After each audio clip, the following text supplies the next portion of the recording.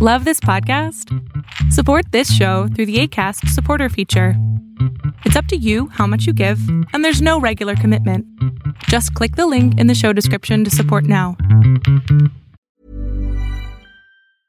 Life is full of awesome what-ifs, and some not so much, like unexpected medical costs. That's why United Healthcare provides Health Protector Guard fixed indemnity insurance plans to supplement your primary plan and help manage out-of-pocket costs. Learn more at uh1.com. Hiring for your small business? If you're not looking for professionals on LinkedIn, you're looking in the wrong place. That's like looking for your car keys in a fish tank.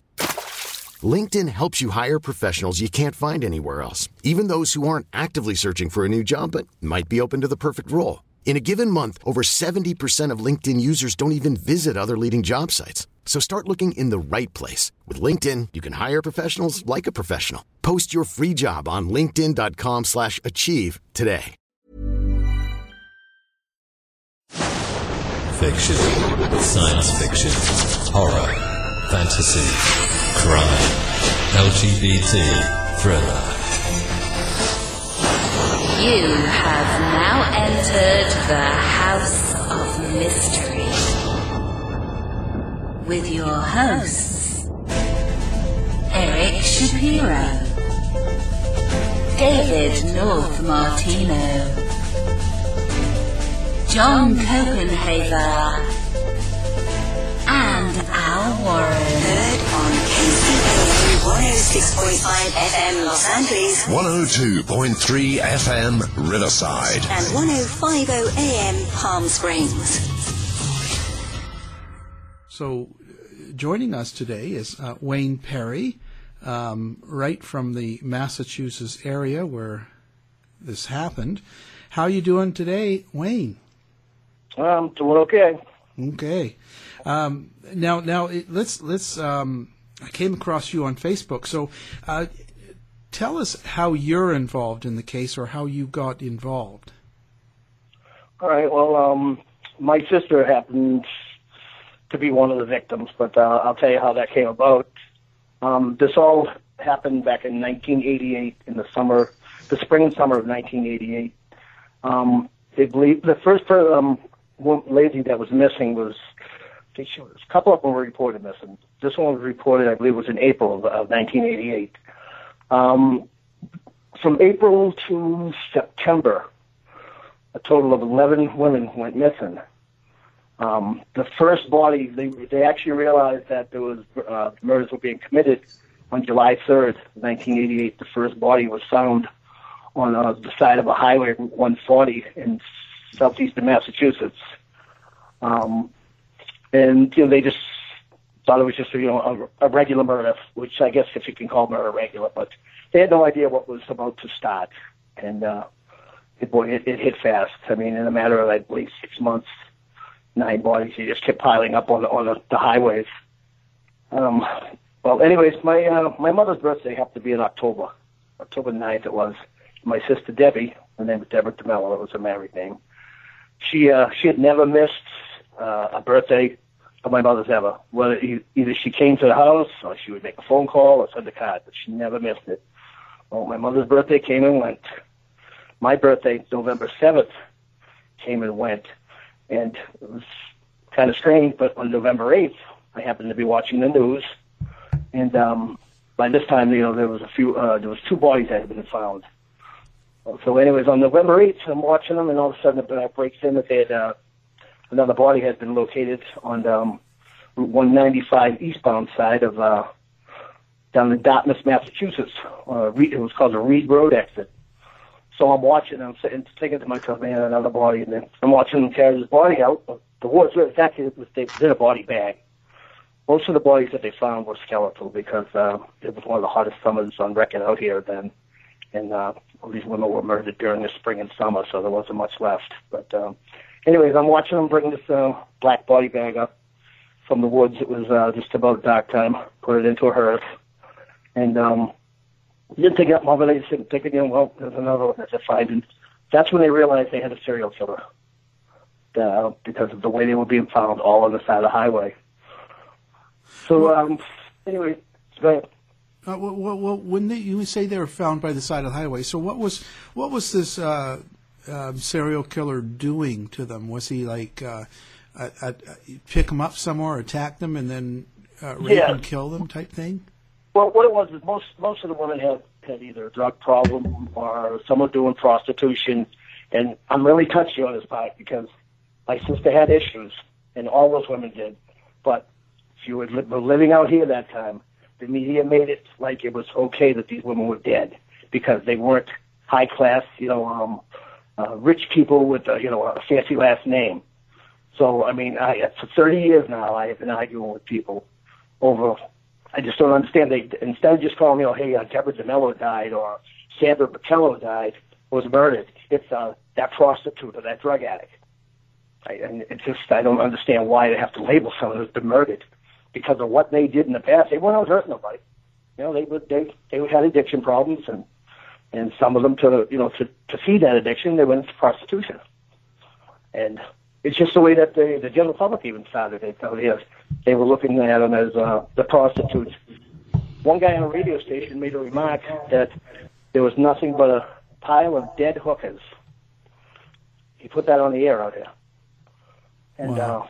I found it out with a lot of people. It's just, my mother used to sit home and cry at night because of the things she would see on TV that they were calling her daughter and all the other women. What are you supposed to think? I mean, it's like it's their fault they were murdered because they had a problem. Doesn't matter what kind of problem you have. You don't deserve to be murdered. But they made it like it was okay. Yeah. No, it's a terrible thing. So when this started happening, this was in 88, I believe. Yeah. What was the atmosphere then around the city? Like when it started, when they started finding girls, was the city panicked or did they just ignore it? Well, at first, like I said, they just thought it was just another murder, the first couple. But then when they found my sister, and I didn't know it was my sister, on November 8th, that's when one of the detectives from the New Bedford Police Department started putting two and two together and started believing that they had a serial killer, an active serial killer in the area. And I guess the FBI was called in. There was a bunch of different law enforcement agencies that were involved. None of them got along. They all fought. They withheld information from each other. This is the way this whole thing went from the beginning. But they would hang. The girls most of them would hang around this section of New Bedford called the Wells Square area.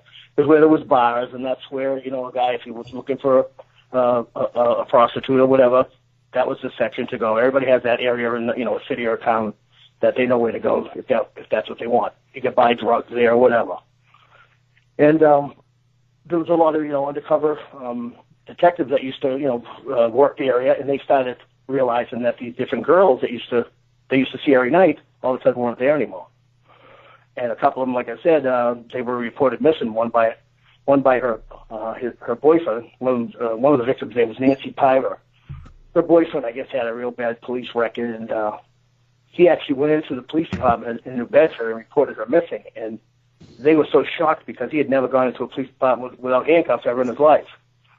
And they actually, at the time, had him as a suspect because of his past. So I guess he had a violent past. But, so anyways, like I said, it was an area in New Bedford. It was just a low-scale area where the girls started missing from. And as I was saying about my sister, she didn't get a hold of my mother or any of us about her birthday, my birthday fast. So I started thinking, and my wife mentioned to me, I had a feeling all along that maybe my sister might have been one of them, and I just didn't want to believe it, so I put it to the side. Finally, one night, my wife said, "Wayne, you got to call." So I called the Bristol County District Attorney's Office, which is the county the district attorney that's in charge of that area down there in New Bedford. And they put me through to a special state police unit that was investigating it. And I talked to a lieutenant at the time. His name was Jose Gonzalez. I got to know him as Josie. And his partner, Mary Ann Dill. They were two pretty high-ranking state police troopers there. But anyways, they asked me a bunch of questions, and I answered everything I could think of. And just before he was about to hang up, he goes, "Oh, Wayne, hold it for a minute." He goes, did your sister ever have any broken bones? And I says, I started thinking about it. I says, no, she never had anything like that. And then we were about to hang up again. I go, whoa, wait a minute. I had remembered one time when she was in a women's jail in Massachusetts, Framingham, Massachusetts, that she had a fight with somebody in there and she had broken her wrist.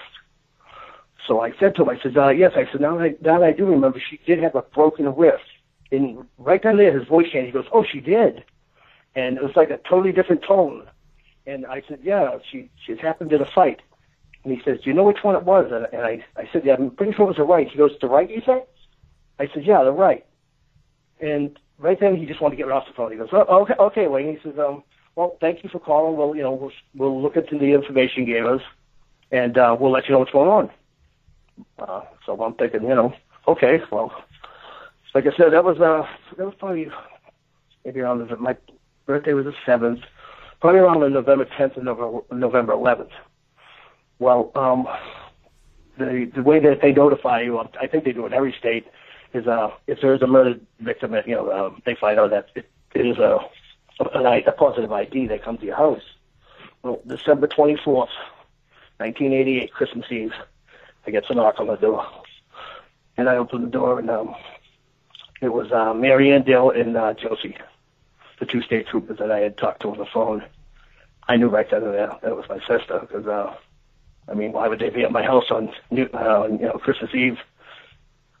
So I let him come in, and we talked, and he told me that she was the body that was found on Reed Road on November 8th.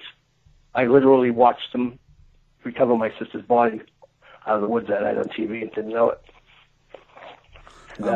So what was he doing to the victims? Was there anything unique about the killer's MO? What was strange about it is all of them were found most, I'd say, actually the guy that was found, they were all found like right off of the highway or off of a highway exit ramp.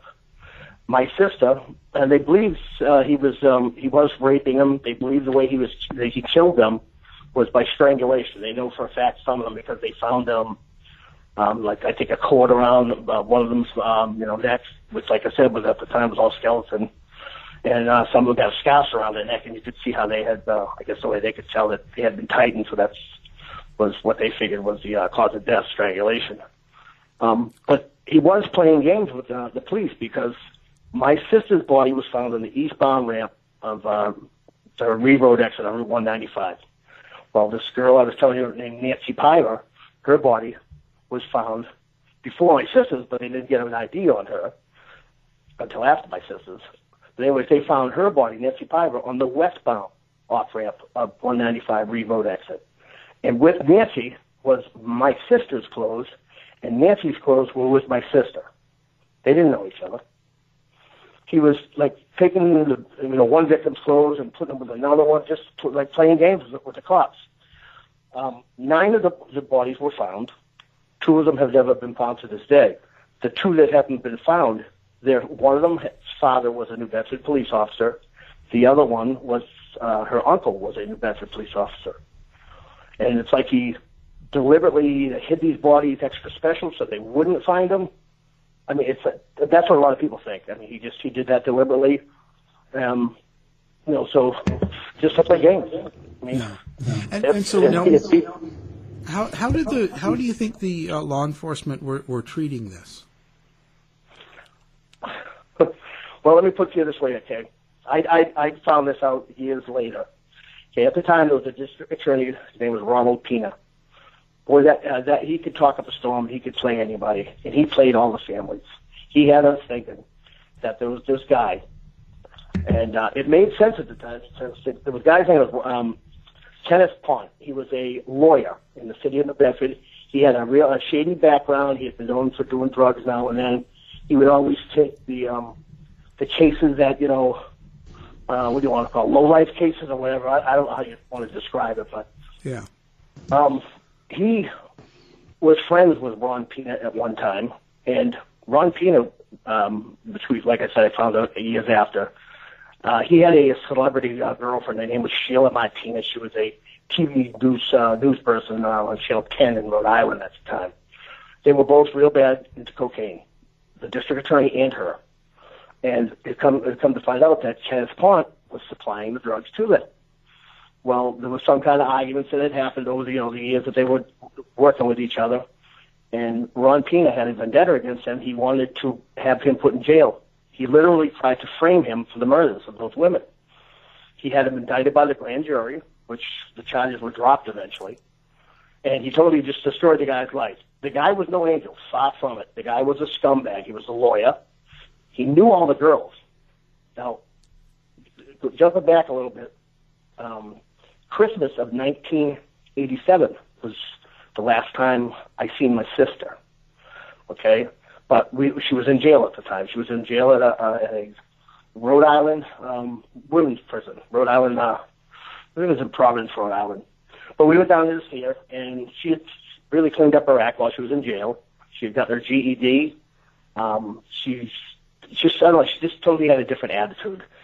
And she was telling me, my mother, and her daughter, Chandra, at the time was, I think, 16, 15 years old, how this lawyer had come in, and she never told us his name. And, he wanted to help her. He was that kind of a guy. He liked to help women, stuff that, had drug problems, stuff like that. And that he had a house down in Port Richey, Florida, that, he was going to take her down and, get her cleaned up and just try to get her back on her feet. Well, come to find out that, this lawyer, like I said, she never told us his name, but, then after the murders took place, all of a sudden this lawyer pops up, Kenneth Pont, who happened to know just about all the women who were murdered. So the cops were using that as ammo against the guy, saying that, he did have a reason to kill him, he knew them, and he was selling drugs, and he was beating them and raping them and stuff like that. But, like I said, the Ron Pina, he wasted months and months of investigative time just on Kenneth Pont. He wouldn't get it out of his mind. He knew it wasn't Kenneth Pont, but he wanted to get the guy put in jail because of some kind of bad drug deal that had gone down between him and, like I said, his celebrity girlfriend there, and Ken Pont, the three of them. So, well, I was going, but did they were the police in general supportive and really trying to find the person? I don't believe so. No. There was some. The police did more fighting amongst each other than anything. The district attorney's office, Ron Pina, they always have a state police unit that's in there. They were arguing with each other. Ron Pina didn't want the state police in there, and he didn't want this and he didn't want that, because of the reason why that we know now is because of what he was doing. The police departments would not share information because one of the bodies was found in a different county, Plymouth County in Massachusetts, a little town called Marion. Actually, she was the last body, the last one that they had found. She was found in May of 1989. That's where the last body was found. And it just so happened, like I said, it was in the county next to Bristol County.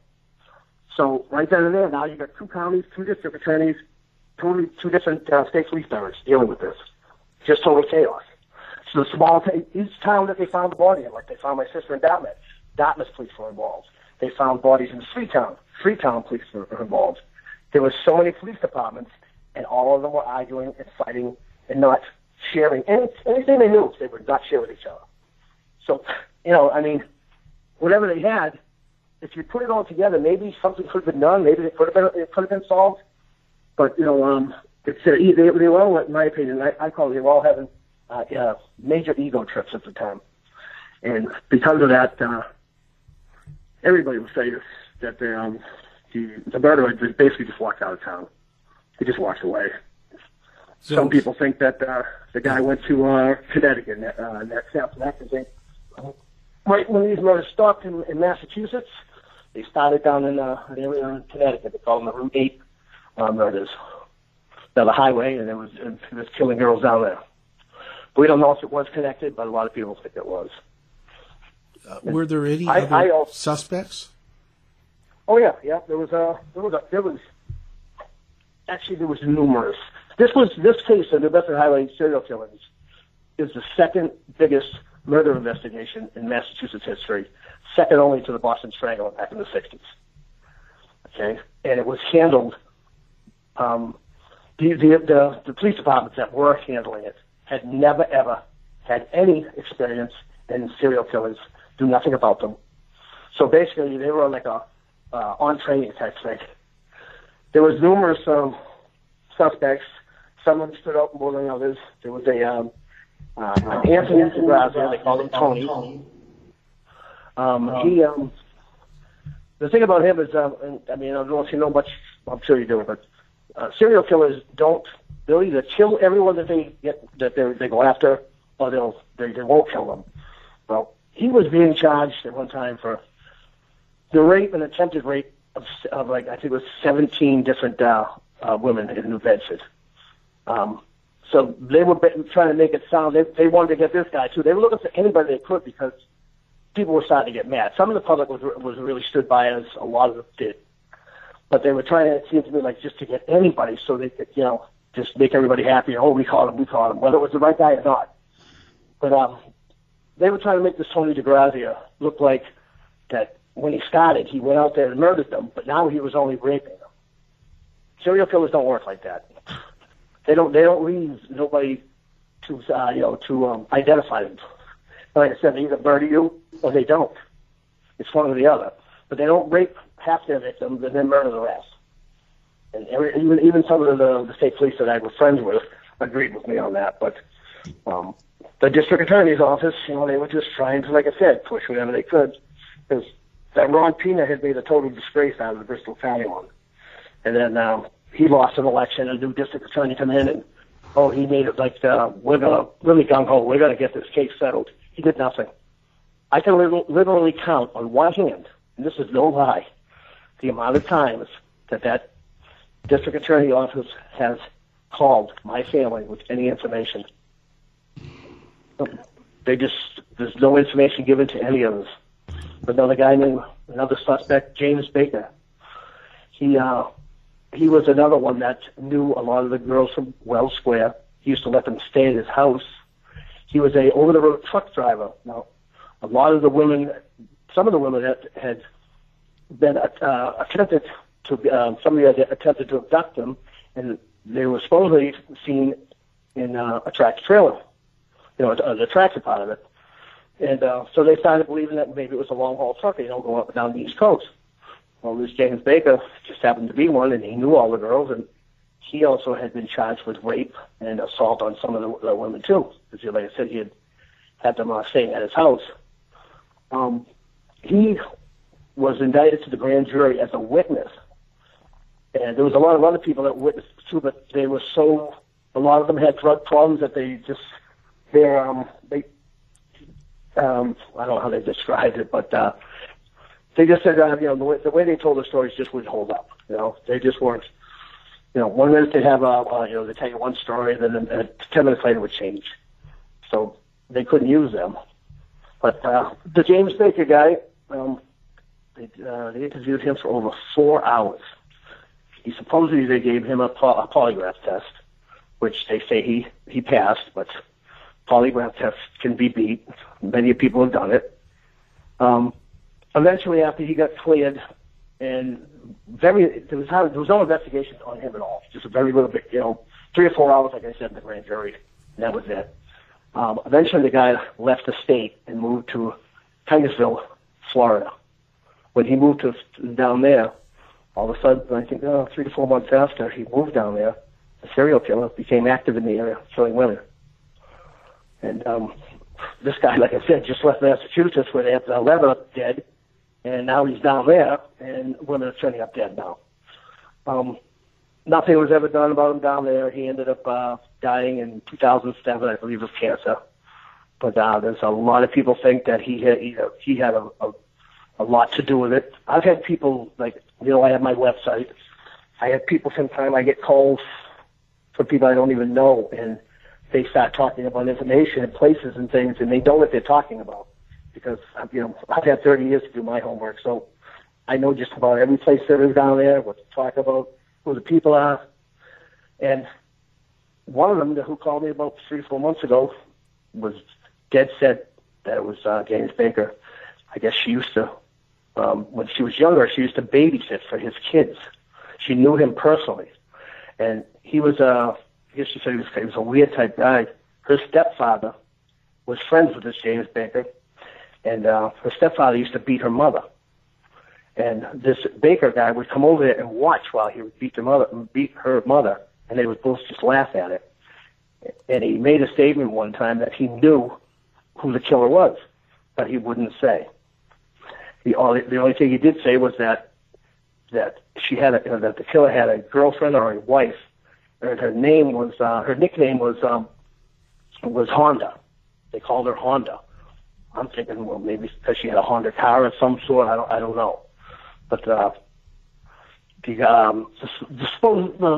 guy that the name that he had originally given, they never mentioned it, so she never got that. But she has all kinds of information. I have a friend of mine who works for state police, and she tells me a lot of things that they don't know that she tells me she's not supposed to. So I got in touch with her, and I had her call this girl, and she took down a bunch of information, and they've been working on that too. I mean, the James Baker guy again, he's back in the light. Wayne, I've got a sort of a beaten path question. It's a sort of a long question. The New Bedford Highway murders. There's a couple of girls missing from those murders, or supposedly murdered, and along the same time, I mean, almost parallel with the New Bedford Highway murders was the Colonial Parkway murders. Now, in the Colonial Parkway murders, there's a couple missing as well from that, and there's some supposition with the Colonial Parkway murders that maybe there was more than one person involved. Has there been any look into whether maybe there was a connection between the two of those separate? There's 8 hours drive time, obviously, between. Yeah. But has there been any, hey, is there a connection to any of this? One size fits all seems like a good idea for clothes until you try them on. Same goes for healthcare. That's why United Healthcare offers flexible, budget-friendly coverage for medical, vision, dental, and more. Learn more at uh1.com. Hold up. What was that? Boring. No flavor. That was as bad as those leftovers you ate all week. Keke Palmer here, and it's time to say hello to something fresh and guilt-free. Hello Fresh. Jazz up dinner with pecan-crusted chicken or garlic butter shrimp scampi. Now that's music to my mouth. Hello Fresh. Let's get this dinner party started. Discover all the delicious possibilities at HelloFresh.com. How would you like to look 5 years younger? In a clinical study, people that had volume added with Juvederm Voluma XC in the cheeks perceived themselves as looking 5 years younger at 6 months after treatment. Look younger, feel like you. Add volume for lift and contour in the cheeks with Juvederm Voluma XC. Reverse signs of aging by adding volume to smooth laugh lines with Juvederm Volure XC. For important safety information and to find a licensed specialist, visit Juvederm.com. That's JUVEDERM.com. Not for people with severe allergic reactions, allergies to lidocaine, or the proteins used in Juvederm. Common side effects include injection site redness, swelling, pain, tenderness, firmness, lumps, bumps, bruising, discoloration, or itching. There's a risk of unintentional injection into a blood vessel, which can cause vision abnormalities, blindness, stroke, temporary scabs, or scarring. Talk to a licensed specialist to find out if it's right for you. Hey, it's Ryan Reynolds, and I'm here with Keith, co-star of my upcoming film, If, only in theaters May 17th. Do you want to tell people the big news? All right, I'll do it. Sign up now and you'll get unlimited for $15 a month and 6 months of Paramount Plus Essential Plan on us. MintMobile.com/switch. Upfront payment of $45 equivalent to $15 per month. Unlimited over 40 gigabytes per month. Face lower speeds. Videos at 480p. Active Mint customers by 531.24 get 6 months of Paramount Plus Essential Plan. Auto renews after 6 months. Offer ends May 31st, 2024. Separate Paramount Plus registration required. Terms and conditions apply if rated PG. Well, I've heard of some connections on a few different serial murders. I've heard, I never heard that one. That there being any connection with that, but that's just because, I just might have missed it. I don't know. The only connections that I had ever heard that were possible was like I said, the one in Connecticut, which they called the Route 8 serial murderer. There was one on Long Island, I believe, in New York, that they were trying to possibly put a connection to. And then there was another one out in Ohio.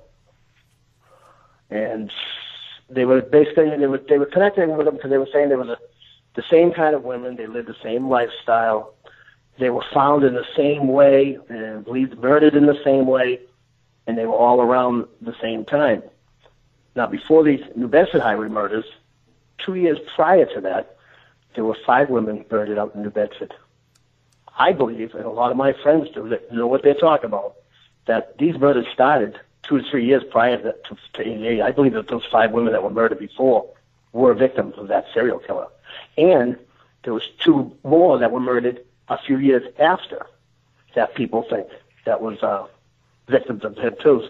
So a lot of people think that there's 18 women this guy killed. That's how many I've counted. And I mean, it's just, it's so, the way that they happen, they're just so close and so identical to each other that it's almost like, how could they not be? But, they just because to me, it's like, it's just a couple of years of span that went by with no murders. Well, it couldn't be him. Well, yeah, it would be, because some serial killers, they kill for 40 or more years.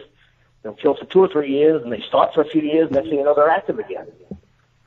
Yeah. I mean, there's variation. Some will kill for several years and then possibly never kill again. So, but I was looking over those too, as I was looking at the New Bedford highway cases. I remembered the Colonial Parkway, and I remembered there were a couple of people missing as well from that. And I thought, that's sort of weird, but things like that happen. But the more I thought about it, I thought, maybe, of course, there's, like I said, there's 8 hours drive time, so but that's not undoable at all. And it just, and with the fact that the Colonial Parkway, like I said, Colonial Parkway murders, there is some talk that maybe there was more than one killer involved in those. I just wondered if maybe somebody had looked at that. Yeah. What state is the Colonial Park murders in? Those were in, let's see, Colonial Parkway. I'm trying to remember what state that was. Virginia. Okay. Yeah, Virginia. Okay, yeah. The first one I heard of, like I said, was Ohio. As far as killers, here's another thing that was going on down in New Bedford at the same time these murders were going on. There's a place in Bridgewater, Massachusetts. It's called the Bridgewater Institute for the Sexually Dangerous. What it holds in there is just basically scum, in my opinion, that shouldn't be allowed to walk the earth. Pedophiles, guys that have raped and murdered little kids. Anything to do with a sexual crime, violent or non-violent, are in there. Well, at the time, this was an election year too, 1988. It was when George Bush and Michael Dukakis from Massachusetts were running. He was the governor of Mass, and he was running for president. I don't know if you remember that back then. Yeah. And Michael Dukakis had started a furlough program, and when he started it was just, it was the type of furlough, that they were going to let, like not violent criminals out. Some of these guys that were in that Bridgewater place were murderers. There was a sexual crime and murder resulted in it. Well, anyways, he was starting a furlough program, and there was supposed to be just, non-violent criminals that were let out into the public, and basically a test to see if they could go back into the living with the general population again. Well, the people that were getting released were no angels. They were murderers, pedophiles, you name it. They were coming out of that the Bridgewater Institute there for the sexual dangerous. Well, 3 of them, one by the name of Ron Leftwich, Kenny Jr., and I can't think of the other one's name. two of them were living in the Wells Square area of New Bedford at the time, where all these girls were missing from. They were rapists. One of them was actually a murderer. So there was nothing new to them. I mean, as far as, being able to hunt down a certain type of person, if that's what they were looking for. They were allowed to be free 6 days and 6 nights per week, and had to return on Sunday nights just to check in. And no supervision, no daily phone calls, 1 day a week. You come back here on Sundays and check in. One of them owned a white pickup truck. There was a girl in New Bedford one night that had been abducted by a man in a white pickup truck. Somehow he tried to handcuff her to the stick shifts in the truck.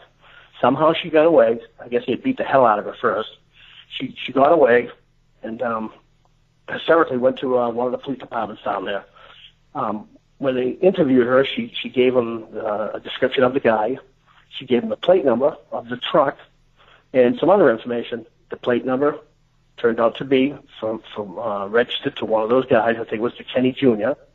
The description she gave was like a photograph of him, the way she described it, and described the truck and everything about the handcuffs.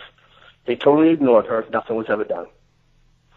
She left the state because she was scared for her life. She was, that they were, that she had gone to the police department. They were going to find us out, and she thought that she was going to be killed. She left the state. To this day, there's only a couple of people. Well, I know a lady who knows where she lives now.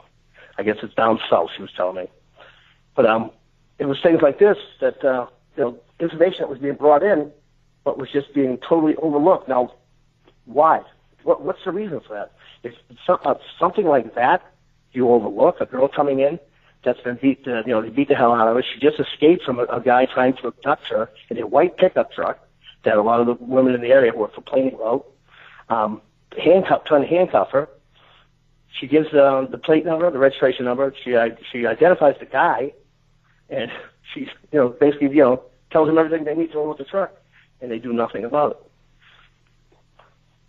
Well, I can't understand why that was done. I mean, I don't understand it. The names that I told you that came out of that institute, they were never investigated. They were never looked into. They never stepped a foot into a police department the whole time. When they left, the furlough program ended because of, I think it was because of, obviously, it wasn't being run right. Well, when the furlough program ended, and all those guys were made to go back into jail, the murder stopped. It just, we don't know for sure if it was them, but the murder stopped when they left, just like they did when Baker left. But, like I said, nothing ever came, about it. They just ignored it. They ignored a lot of things. And I think, I don't know, being around the people now, the people that, are really against what had happened, they believe, for some reason, we don't know why, that this case, they don't want to solve it. And it may sound strange and, crazy, but they don't want to solve it. And I don't understand. They have 6 pallets with evidence stacked up 5 to 6 feet on each one, sitting in the basement of a state police facility. I think it's over in Middleborough, Massachusetts. And you're telling me that somewhere in there, the answer's not in there? 6 pallets, 6 feet tall, filled with evidence. Well, why do you think that they wouldn't want to solve it? Like, do you think that it's because there's no money in it, or do you think that they know the suspect and it might be someone they know that they don't want to convict? That's been said too. A lot of people also were putting at the time, a New Bedford narcotics undercover nut, who supposedly they were saying was involved in these murders. This guy has died since, but nobody ever heard anything about it. There's people out there that will swear that he was involved in these murders, but you never heard about him because he was a cop. And those 2 other women that you would ask me questions about a while ago, they were related to cops too. I think I mentioned that before, but they were never found. They were hidden extra special, it seemed like. A lot of people think it was political. It was someone trying to destroy the Dukakis administration at the time. These crazy things have come up, but you don't know what they're thinking anymore because there's no information ever given to us. None. Well, I've called the district attorney's office down in Bristol County. Okay, well, he's busy right now. I'll have him call you back. That was 10 years ago. I'm still waiting for that call. My sister's daughter, Chandra, has called. She called there 3 or 4 times, 3 or 4 days in a row. Well, he's busy. He's got a very important case. He will get back to you. I think that was 15, 20 years ago. She's still waiting. Yeah. I lost it on him about a month ago. I just totally went crazy on the phone. But they don't care. They just ignore you and they just push you to the side. Tell the listeners about your website and what you've got on it and kind of what the purpose of it is. Well, the purpose of it is some of the families that, you know, their loved ones were one of the victims.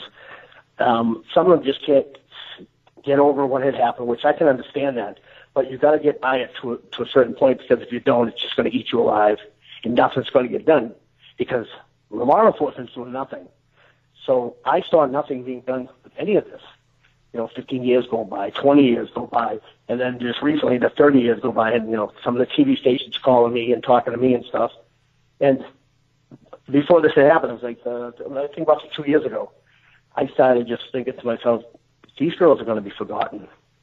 Their names right now are sitting in a basement somewhere, collecting dust, and each and every day that goes by, it just totally, it's just getting further and further out of the minds of the people in the area. Some of the people are dead. Most of the victims' parents are all gone.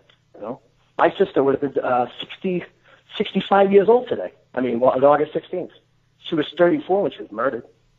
So a lot of people have died, but I'm just thinking, eventually this is just going to be a case that's just going to be in the record books or whatever you want to call it. People say, oh, yeah, I heard about that years ago, and that's it. It's over. Well, I don't want my sister's name to end like that. And I don't want those other girls' names to end like that. A lot of people say that I'm their voice now, and that's the way I feel. I speak for them. Because nobody else will. I don't know why. It's like, are they afraid? I don't know. I ain't afraid of the police department. I ain't afraid of district attorneys. They're not trying to sound like I'm a badass. But I'm not. I tell them, and I say it the way I see it, the way I feel it. If you don't like it, that's your tough luck. I'm going to speak my piece and what I feel, because there's something definitely going on in this state of Massachusetts, in that county of Bristol County, and there's some sort of a cover-up. There's corruption. Something's going on. 11 women don't get murdered, and nobody knows nothing for 30 years. It don't happen. It does. I can see, like on a single murder or a couple, on 11 women, there's too many people that know. Somebody knows out there. Somebody knows what happened. And I don't know if they're just afraid to tell. I don't know what the story is. So but anyways, I was going to say, how does something like this affect your family and your life? How did it affect you guys, your whole family from then till now? Like, does it ever get better or easier? No, it will never get better. All of our lives changed then. On November 8th, 1988, my life totally changed for good. My whole family did. It's never going to be the same. It never will be, and it just makes it harder when when all you're getting is the feeling that nobody cares no more. As far as nobody cares, the people that can do something about it, they just don't give a damn. And I've said all along, if these girls were the daughters of lawyers or judges or movie actors, this case would have been solved. And if it wasn't solved by now, you can bet your rear they'd be out there every single day, an army of them, until they did solve it. But these girls, their lifestyle wasn't the type, in their eyes, I guess, that deserved to be investigated and to get justice. The families get closure. We got nothing. We got nothing. It's just we got ripped off is what we all got, and nobody cares. No, you were mentioning. You were mentioning one of the girls that was killed was a police officer's daughter? Two of them were. One of them was a police officer's daughter. The other one's uncle was a police officer. Those are the two that have never been found. There's just some weird things that happened. Weird things. Here's another one that's very interesting.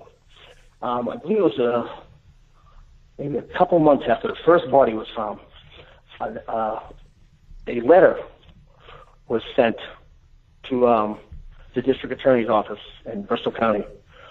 And it was from an unknown person, and they said that they had been on this road, it was Route 88, and they had seen a vehicle parked on the side of the road, and they believed that they had saw the guy carrying a body and bringing it into the woods.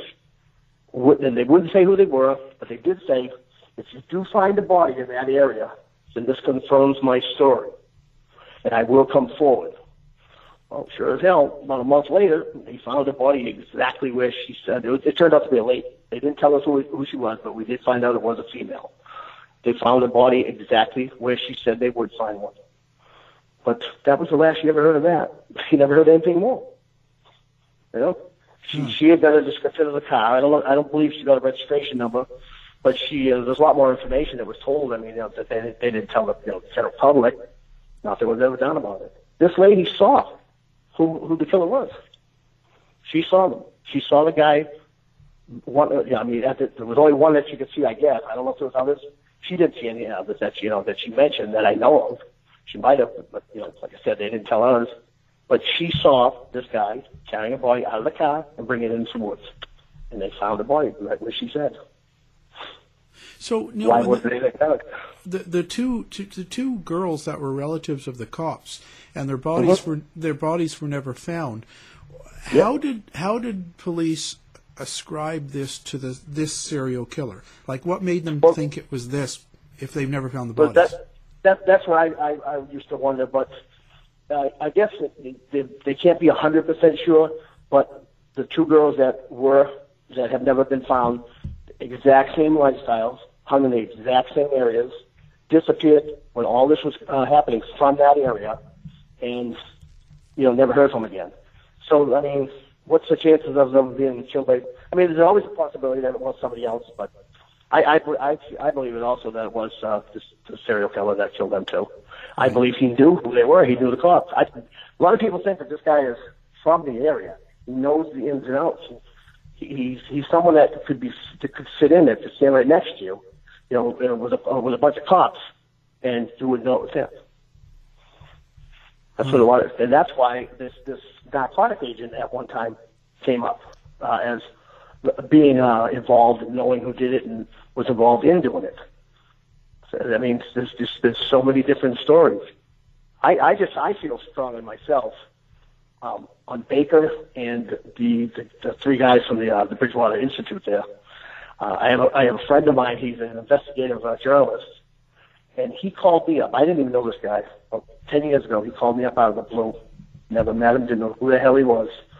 And he had been looking into this case, from, I guess, since maybe a month after, it started. About a month after he actually realized that it was a serial killer. He got right into it. Started doing all kinds of, his own investigation. Came up with numerous things. There's things about, from the church that those people that I told you from that sexual institute, the church was bringing them to stay in places down in Cape Cod, Massachusetts. One of them was a registered, I forget what class it was, pedophile with children. They brought him into a church, and he was living in the rectory right next to the daycare center. This guy ended up murdering the priest that was there. Eventually, he's in jail now for murdering that priest. And this is the church now that was involved. But they set him up. They set those three guys up down in New Bedford with that apartment they were living in. The church did this. They had the priest name. Wayne, did they collect? Were they able to collect any DNA evidence on these murders? Supposedly, I mean, at the time, 1988, DNA was at its infancy. I mean, it just had become a possible source of using for evidence. But like I said, these cops, none of them had any experience in anything like that. They didn't know nothing about serial killers. They knew nothing. I've been told that there was DNA, then I've been told there isn't DNA. Then I got told by my friend, who's, I told you, tells me a lot. She told me, she says, Wayne, she says, the DNA that they do have, okay, a lot of it was mishandled, and it was incorrectly packaged, which it was contaminated, so it's no good. But she said what they do have, it would take a major, major breakthrough in technology, the DNA technology, to possibly use. So that tells me it ain't worth, it ain't worth anything. I mean, she's saying a major breakthrough. Now, we have a lot of technology right now with DNA, and she's talking about another major breakthrough. So it ain't going to happen in my lifetime. Yeah, well, on these victims, I'm assuming that they kept what clothing and items that were found.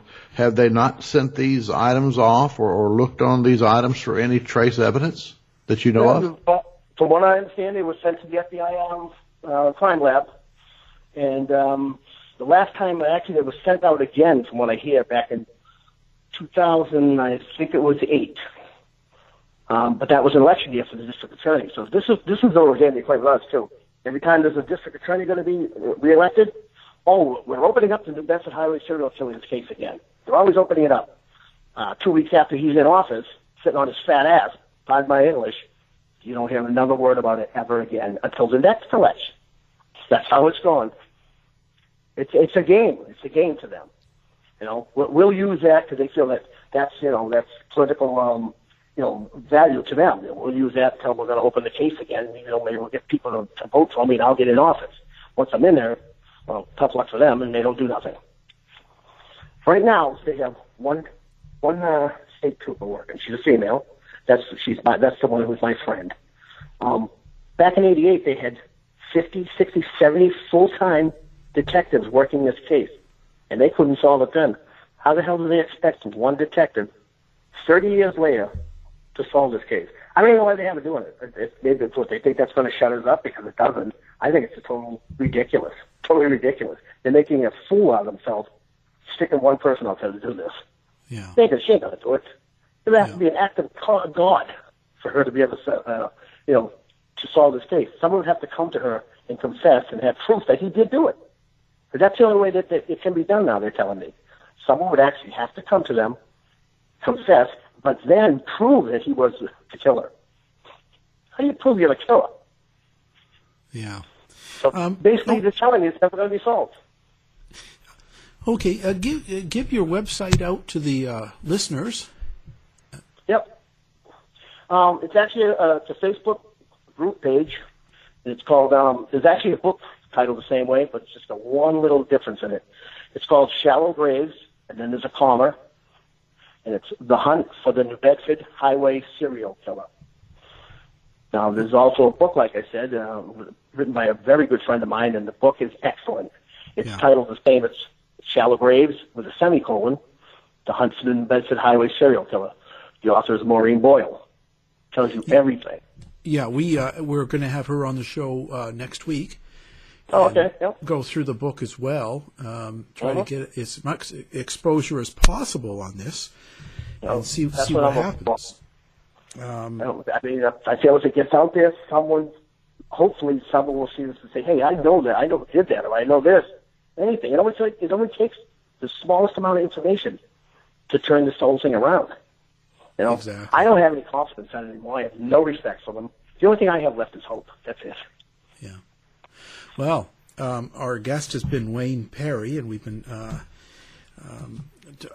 talking about a new crime that we're just getting into now. And like I said, Maureen Boyle will be here next week talking about her book, Shallow Grave. Well, Wayne, thank you very much for taking this time to talk to us. I just want to say one more thing, too, okay? Yep. Since 1980, there are 240,000 unsolved homicides in this country. 240,000. That's since 1980. I don't even know what the numbers are before that. Something that's got to be done as far as the law is being changed in this country. After a certain amount of time, the victims' families should have the rights to be able to look into the records that they have obtained and evidence. Because as long as that sits on the shelf and they do nothing, how can it be solved if it's not being worked on? The families could hire their own private investigators to look on it 100%, just that case, and on their own time. But as long as there's the murder investigation open to this country, nobody sees that. Nobody sees that information. Nobody can touch it. Nothing can be done. So as long as the police want to sit there and do nothing about it, well, you'll get your answer the same way. You'll never get one. I don't believe, like I said, that I will ever get the answer that I'm looking for. I hope I do. I just don't have that confidence anymore. I used to. I just know too much now. But 240,000 homicides that are unsolved cold cases. So think about that. Something has got to be done. And I mean, that's another thing I'm trying to get going. I'm trying to get the group being together, because you're not going to do it as one. It's going to take a bunch of us. But it's the only way things are going to change. Well, thank you, Wayne. Well, I appreciate you guys giving me the time, because, like I said, I just want to get it out there. Hopefully somebody will know something someday, and maybe it will be solved.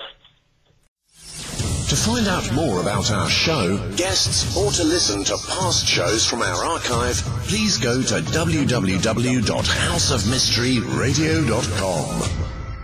Show's over for now. Was it as good for you as it was for me? Well, good night. This has been a production of Something Weird Media. I'll be back. Hey, it's Danny Pellegrino from Everything Iconic. Ready to upgrade your style game without blowing your budget? Check out Quince. They've got all the good stuff, shirts and polos, activewear, and fine leather goods, all at 50 to 80% less than other high-end brands. And the best part? They're all about safe, ethical, and responsible manufacturing. Get that luxury vibe without the luxury price tag. Hit up quince.com/upgrade for free shipping and 365-day returns on your next order. That's quince.com/upgrade. Hi, I'm Daniel, founder of Pretty Litter. Cats and cat owners deserve better than any old-fashioned litter. That's why I teamed up with scientists and veterinarians to create Pretty Litter. Its innovative crystal formula has superior odor control and weighs up to 80% less than clay litter. Pretty Litter even monitors health by changing colors to help detect early signs of potential illness. It's the world's smartest kitty litter. Go to prettylitter.com and use code ACAST for 20% off your first order and a free cat toy. Terms and conditions apply. See site for details. Ever catch yourself eating the same flavorless dinner 3 days in a row? Dreaming of something better? Well, HelloFresh is your guilt-free dream come true, baby. It's me, Keke Palmer. Let's wake up those taste buds with hot, juicy pecan-crusted chicken or garlic butter shrimp scampi. Hello Fresh. Stop dreaming of all the delicious possibilities and dig in at HelloFresh.com. Let's get this dinner party started.